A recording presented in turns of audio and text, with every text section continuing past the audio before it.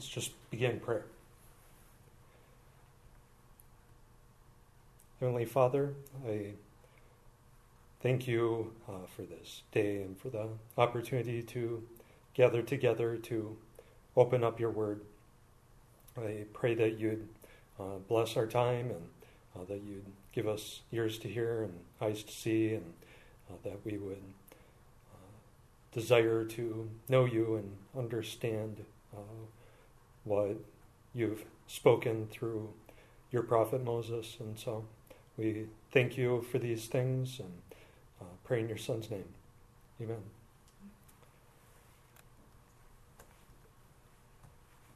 All right, so last time, if you remember, we looked at God questioning the man and the woman. So the serpent had tempted the woman, and she succumbed to his temptation. They both ate from the tree, and they tried to clothe their nakedness and hide from God. And then God found the man and began questioning him first, calling him out of his hiding. And finally, the man eventually confessed his sin, but only after blaming the woman and God, the woman for giving him the fruit to eat. And then that led to God questioning the woman, who also confessed her sin that she ate, but only after blaming the serpent. And so God, from there, traced everything back from the man, from his hiding, to his sin, eating, to the woman's giving, back to the serpent who deceived her, all the way back to the beginning of the events.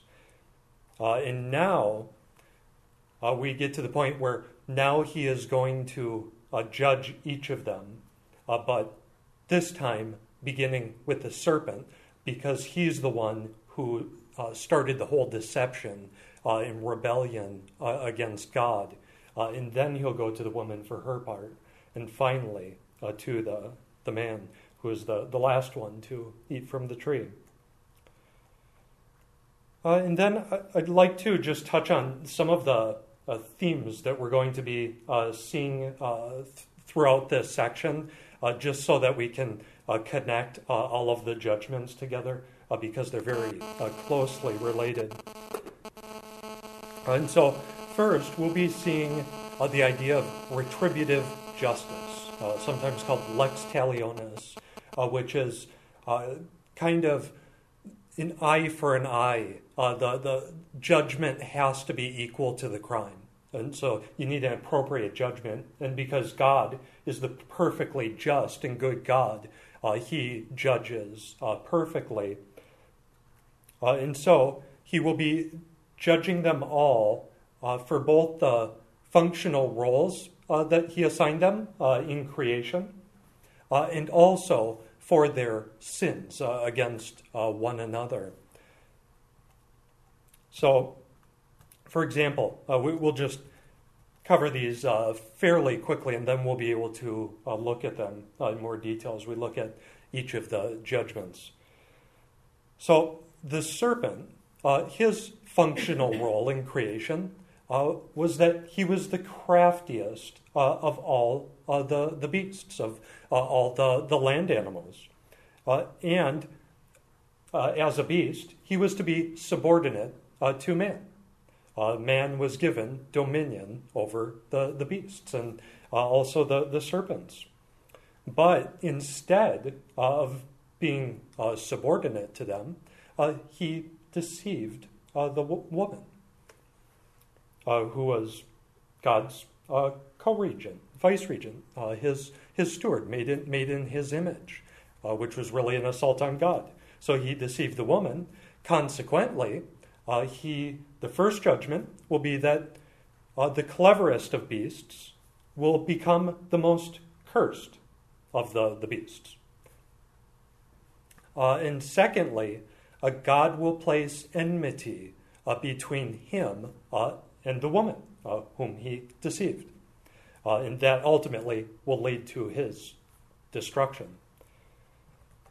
And then the woman, her functional role was that she was supposed to help the man. She was made as his perfect counterpart to complete him, so they could be fruitful, multiply, and fill the earth. But instead of helping him, she gave him the fruit and persuaded him to eat of it. And so, consequently, her first judgment is that she will suffer pain in childbirth, her functional role that God assigned her. And secondly, there will be discord between her and her husband. They won't have perfect harmony anymore. And then finally, the man. The man was charged with working and keeping the garden and the ground. And he was also commanded not to eat from the tree of knowledge. Instead of keeping his stewardship that God gave him, he listened to the voice of his wife and he ate from the tree that God forbid him. So consequently, his first judgment is that he will suffer toil and pain in working the ground to produce food. Now it's going to be a painful, toilsome thing. It was already his job, and now it's going to be painful. And secondly, there will be discord between him and the earth, the ground. It's going to push back and give him trouble now. The ground he is to work and to keep. And so we'll be looking at all these in detail, but it shows that God is perfectly just in all of his punishments, that they fit the crime perfectly. And then this idea, if you heard, I talked about that there is discord between them, enmity between the serpent and the woman, between the woman and her husband, and between the man and the ground. Matthew says that not only is there a discord between them, where now their relationships are contentious, but it will lead to the defeat of each one of them. So, for example, the woman and her offspring will ultimately destroy the serpent. The man will rule over his wife. And by the way, that's not a good thing in here. It's not saying do that. But as Matthew says, the issue here is not, it's not a prescription for how someone is to behave. These are retributive judgments, punishments for their sin against God. And the man will die and return to the ground ultimately. And so Matthews would say that there's not just discord between them, but there is defeat. They succumb to one another, and especially the serpent to the woman and her offspring, as we'll see. And so God will judge each of them according to the roles and responsibilities he assigned them in creation, and according to their sin.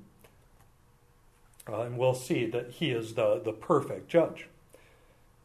And then there's also another surprising thing that we're going to see throughout this. If you remember, God said, in the day that you eat of it, you will surely die. Well, they will die. But in the judgment oracles, it becomes clear that the man and the woman will continue to enjoy God's blessing and provision. And so these judgments include hope in the very midst of the judgments. And so, just to paraphrase Victor P. Hamilton from his commentary, the woman's labor will be painful, but God will provide her with offspring. The man's toil will be hard, but God will provide him with food. Their offspring will one day overcome the serpent and bring about his demise. And although there will be judgment and a curse, God's blessing and provision will not be nullified. Before he ever cursed, he blessed. he blessed 3 times. He blessed the fish and the birds, and he blessed man. He blessed his creatures and the Sabbath as well. And so God's purposes in creation will not be nullified. And then we'll also see that God will judges the serpent, the woman, and the man, but he only curses the serpent and the ground. He doesn't curse the man and the woman, which shows also that there's still hope in blessing, in provision, even in the midst of his judgments. And so Matthew says, God does not inquire further into the calamity by questioning the serpent. The tempter has nothing to learn from the Lord. He only has words of condemnation for the serpent, whereas the man and woman receive God's continued concern and provision in the midst of their punishment. Curses are uttered against the serpent and the ground, but not against the man and the woman, implying that blessing has not been utterly lost. It is not until human murder, a transgression against the imago Dei, the image of God, that a person, Cain, receives the divine curse. Later we'll also see that Ham, one of Noah's sons, will also be cursed. And so we'll be seeing that there's blessing and provision and hope even in the midst of God's judgments. Now this brings us to the serpent. God's going to judge the crafty serpent for deceiving the woman. And his first judgment, we can group it basically into 2 judgments, although it's part of a whole, part of the curse. The first, he will curse him above all of the other beasts of the field. And then secondly, he will place discord and enmity between the woman, or the serpent and the woman and their offspring. And so let's just read through Genesis chapter 3, verses 8 through 15, and then we will focus on the serpent's judgment.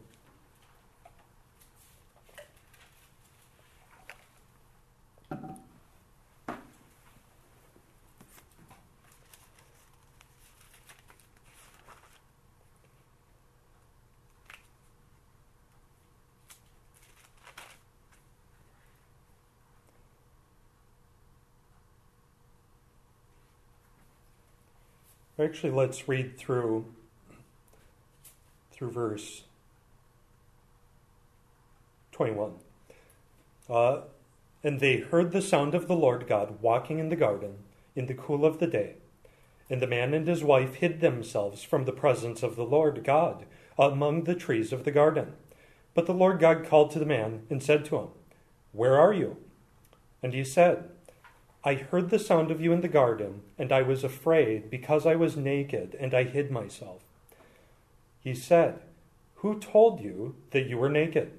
Have you eaten of the tree of which I commanded you not to eat?" The man said, "The woman whom you gave to be with me, she gave me fruit of the tree, and I ate." Then the Lord God said to the woman, "What is this that you have done?" The woman said, "The serpent deceived me, and I ate."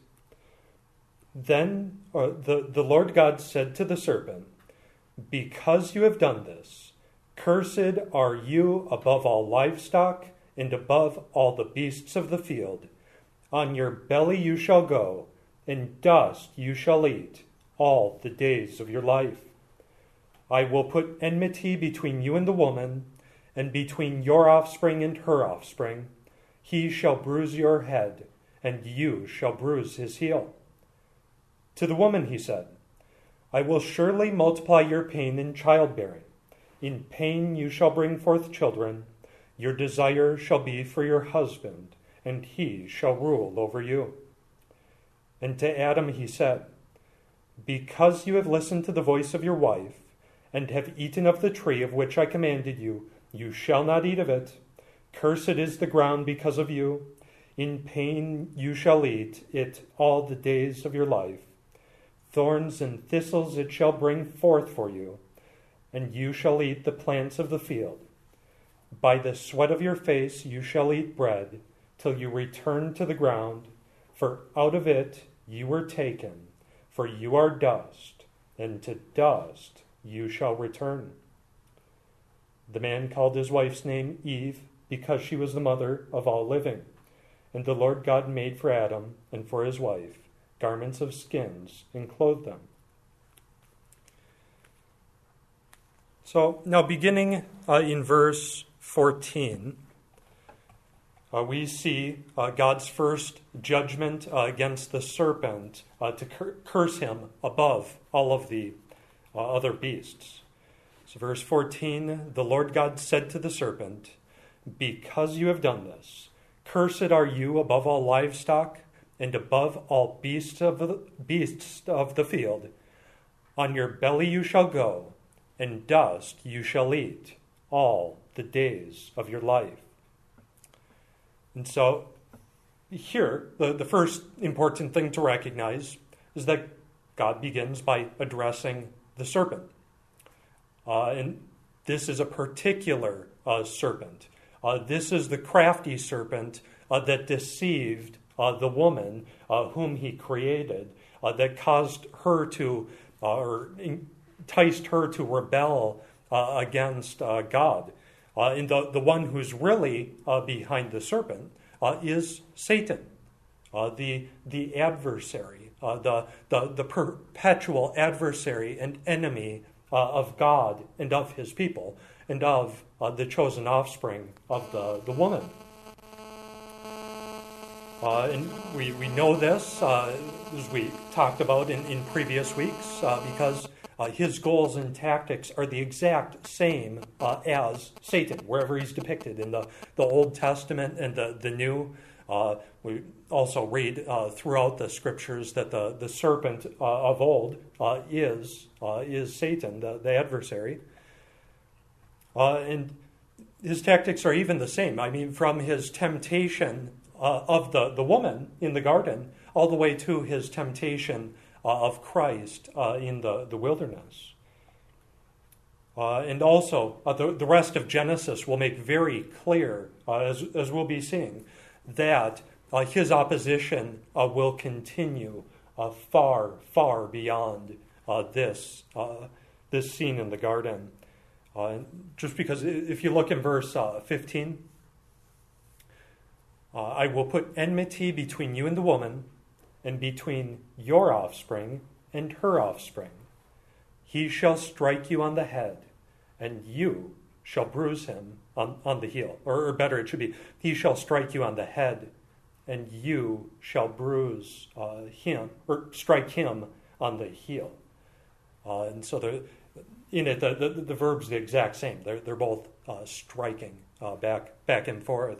But here, because he shall strike you, the serpent, on the head, her offspring. Because of this, we'll see that it extends far beyond. Her very first offspring will be Abel and Seth. We'll find that Cain is the offspring of the serpent, meaning basically he's in league with him. He follows the one who lies and murders. But the serpent is behind the scenes. He's a spirit actively involved, trying to bring down the chosen offspring of the woman, to cause rebellion and to make God's promises and blessings null and void. And we'll see that all the way throughout Genesis and the Pentateuch and all of Scripture. And so God ultimately curses Satan here, the one who's behind the serpent, And then the characteristics of physical snakes or serpents really becomes an object lesson about the curse that God has actually brought on the one who appeared and took the form of a serpent. And so the message to Satan is primary. And now, notice the basis for God's judgment. He says, because you have done this, cursed are you above all the livestock and above all the beasts of the field. Because you have done this. This refers back to the woman's confession, just in the preceding verse 13. What is this that you have done? The woman said, the serpent deceived me, and I ate. Because you have done this. He deceived the woman. God created him to be the craftiest beast of the field, but he's a beast subordinate to the woman and to the man. But he deceived the woman into eating from the one tree that God prohibited. And so now everything that follows, he's being judged for this deception. And now, there's first going to be a general curse, where God's going to curse him above all of the beasts of the field. And then he is going to build on this curse, and we'll see different aspects of the curse playing out, or additional punishments that are part of the curse, that's going to target the serpent's locomotion, his mode of locomotion, how he moves about, we could call this posture, and his diet. He goes about on his belly and he eats dust. And so we'll see he is cursed above the beasts by his mode of locomotion, going on his belly, and he's cursed above all the beasts also in his diet, eating dust. And now, so the general curse, because you have done this, cursed are you above all livestock and above all beasts of the field.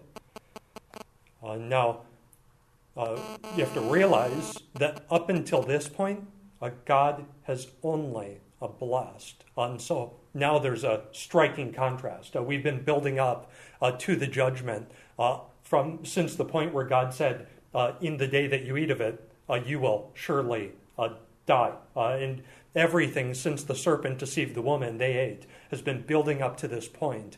And God begins his judgment and cursing, and beginning first with the serpent. And as Matthew said, he'll only curse the serpent and the ground.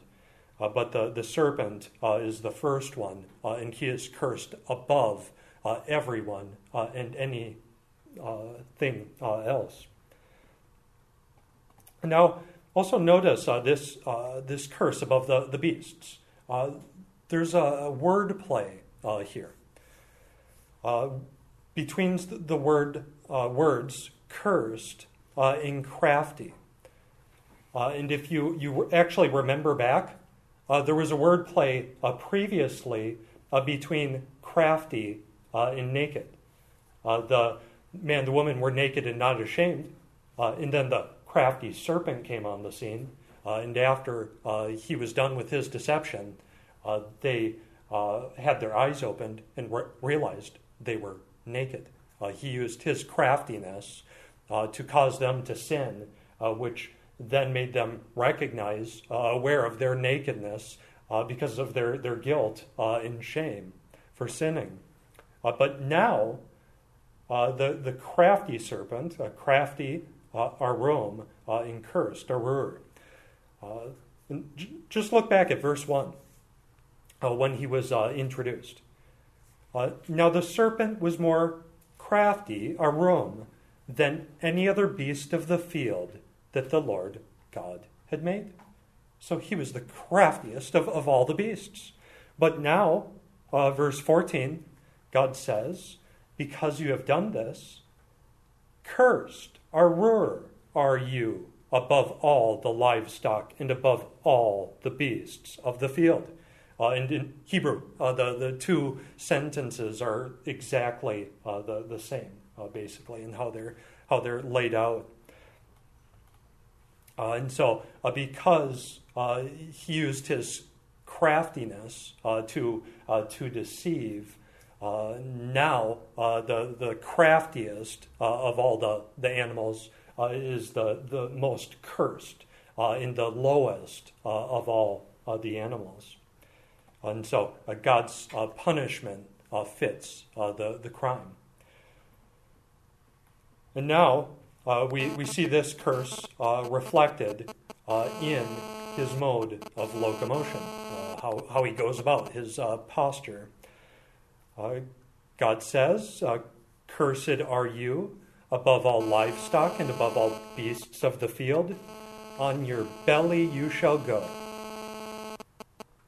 And so here, his posture, his mode of locomotion, reflects the fact that he's the very lowest of the beasts. He's at the bottom of the rank, and he's the most humiliated and contemptuous of all the animals. His mode of locomotion, he crawls and slides and slithers about on his belly, which is hardly the picture of nobility, like animals that at least walk on all fours. I mean, maybe like a lion or a stallion or something like that. And so he's depicted going about on his belly. And in the Mosaic law,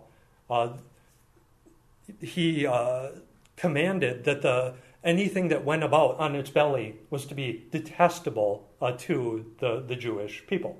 And so Leviticus 11, verse 42, "Whatever goes on its belly, and whatever goes on all fours, or whatever has many feet, any swarming thing that swarms on the ground, you shall not eat, for they are detestable." And so this is a detestable animal and serpent, and the one who's really behind it is the most detestable of all of God's creatures in all of creation. And we'll also see that this imagery of being bowed down, stooped down, is tied to one who suffers humiliation and defeat. And we'll see that when we look at his diet of dust. And so, because of going about on his belly, bowed and stooped down, he's the most ignoble and contemptible of animals in God's creation. But he's not just cursed above all the beasts because of his mode of locomotion, but because of his diet. "Cursed are you above all the livestock, and above all beasts of the field. On your belly you shall go, and dust you shall eat all the days of your life." So here, not only will he go about on his belly, but he has dust continually for his whole life. And if you think about God's gracious provision in creation and in the garden, he provided all of the animals and humanity with every green plant and every seed-bearing plant and tree. And for the man, the woman, he gave them all of the trees that were pleasing to the sight and or delightful to the sight and good for food. And he also gave them the tree of life to sustain them. And so he gave them in overabundance. But now the serpent, dust for you. And that also is tied back to his deceiving the woman to eat from the tree. He deceived her to eat, and now he will eat dust. But dust, along with going about on one's belly, is it's imagery that's used throughout Scripture for humiliation, subjugation, defeat by one's enemies, people paying homage. And so he's basically pictured here as kind of a conquered, defeated, humiliated enemy. And let me just read a few passages. In Isaiah 49, verse 23, God establishes his kingdom, and he restores Israel. And Isaiah says, "Kings shall be your foster fathers, and their queens your nursing mothers. With their faces to the ground, they shall bow down to you and lick the dust of your feet. Then you will know that I am the Lord. Those who wait for me shall not be put to shame." And so here, even kings and queens are pictured as bowing down, licking the dust of your feet. Now, I don't know that they're literally licking the dust, but they're bowed down. They're made low. They've been subjugated to them, and they're paying homage to them as greater than them. And then Psalm 72. Verse 9, and this is attributed to King Solomon. "May desert tribes bow down before him, and his enemies lick the dust." And finally, in Micah 7, verses 15 through 17, again, this is where God establishes his kingdom and restores Israel, and even talks of like a new exodus out of Egypt to their land. "As in the days when you came out of the land of Egypt, I will show them marvelous things. The nations shall see and be ashamed of all their might. They shall lay their hands on their mouths. Their ears shall be deaf. They shall lick the dust like a serpent, like the crawling things of the earth. They shall come trembling out of their strongholds. They shall turn in dread to the Lord our God, and they shall be in fear of you." And so that's when they see his mighty works and miracles and judgments and salvation. He says, "They shall lick the dust like a serpent, like the crawling things of the earth." And that's the same picture we see here of one who's been subjugated and humiliated and defeated, and ultimately it will lead to his ultimate defeat. His time is limited. And then also Isaiah in chapter 65, verse 25, he talks about how when the renewal comes in God's kingdom, that the wolf and the lamb shall graze together. The lion shall eat straw like the ox, and dust shall be the serpent's food. They shall not hurt or destroy in all my holy mountain, says the Lord. And so they've been tamed. They're no longer a threat. They're no longer dangerous. And we're basically seeing the similar sort of thing here for the serpent, but really the one who appeared as the serpent, Satan. And then he says, "In dust you shall eat all the days of your life." And so this describes his perpetual humiliation below all of the animals and all in creation. His face is always bowed down to the ground because he crawls and slides about on his belly. And so it's not necessarily saying that his diet is really going to be dust and he's going to live off of that, but it's because he's bowed to the ground, with his face to the ground. And then Matthews points out that as he's depicted as a defeated enemy, his days are numbered, we see here. All the days of your life speaks to the ultimate end of the serpent and its offspring. Then he goes on a little later. The snake brought about his own death by his treachery, but ultimately Eve through her seed, will outlive her adversary. And that's where we see she's going to be the mother of all living.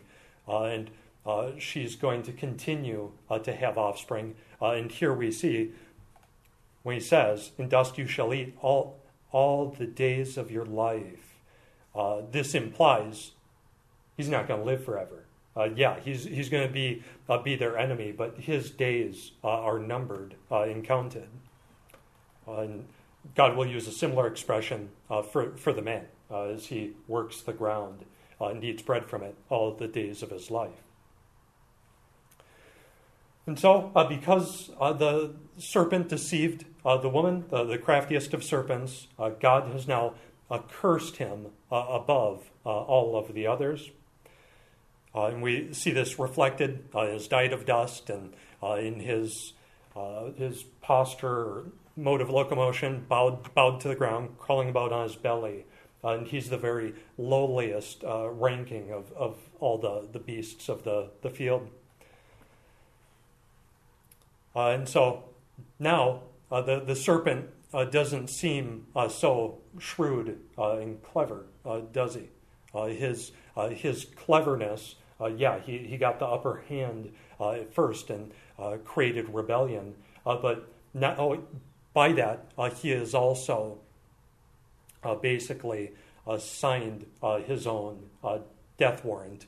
And the woman whom he deceived, God's going to use as the instrument of his ultimate destruction and defeat.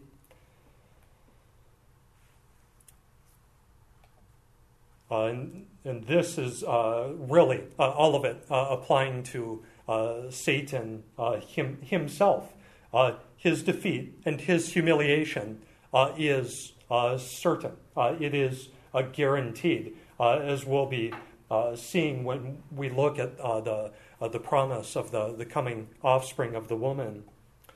In one day, as Christ says, he will be cast into the eternal fire prepared for the devil and his angels. It was prepared ultimately for him. But then those men and women who follow his schemes and his deception and oppose God and his people, rebel against him, ultimately they too will be there. And then let's just look in Revelation chapter 20.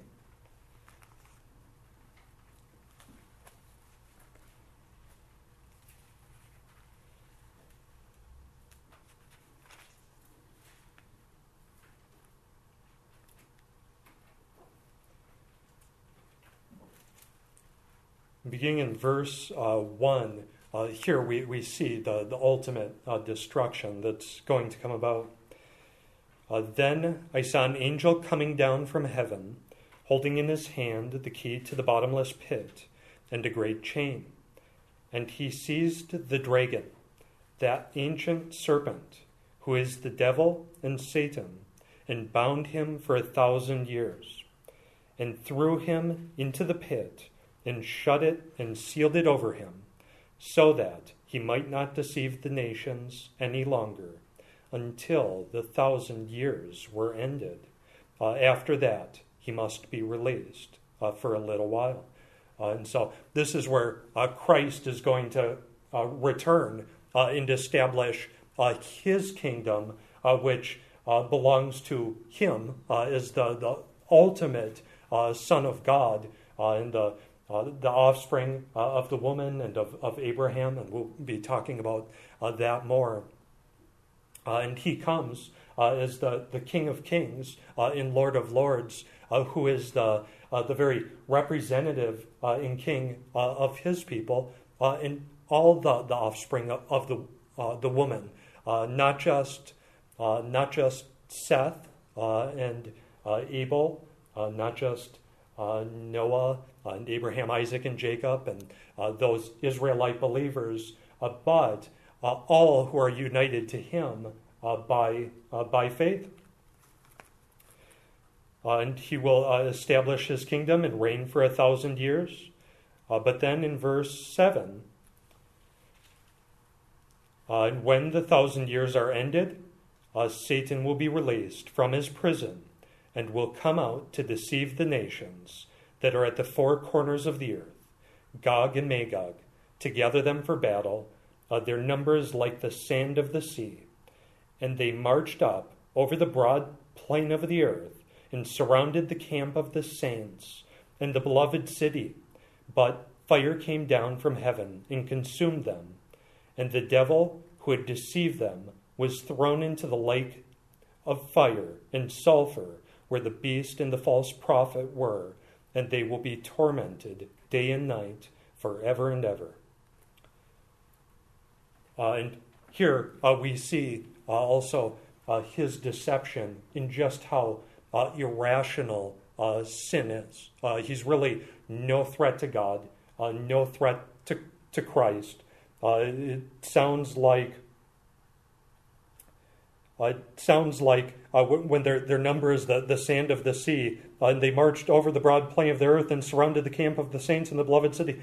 Oh no! We're in trouble. It's not looking good. But then it says, but fire came down from heaven and consumed them, and the devil who had deceived them was thrown into the lake of fire and sulfur, where the beast and the false prophet were. So it's nothing for God, and ultimately, God is waiting for a time where the gospel would be preached, because Christ died for all of his elect, and God's going to gather them together, all who turn from their sins and trust in him alone, and his finished work. He paid their fines, and so God's not going to let one of them be lost. But the day is coming when the serpent will see his final end, and the curse and the judgment will be done away with. And then next time, Lord willing, we'll be looking at the second part of the judgment, the enmity that God's going to place between the serpent and the woman in their respective offspring. And I kind of wanted to cover it tonight, but it's a little in depth, so might be better to do it in another session next time we can gather together. So let's just close in prayer.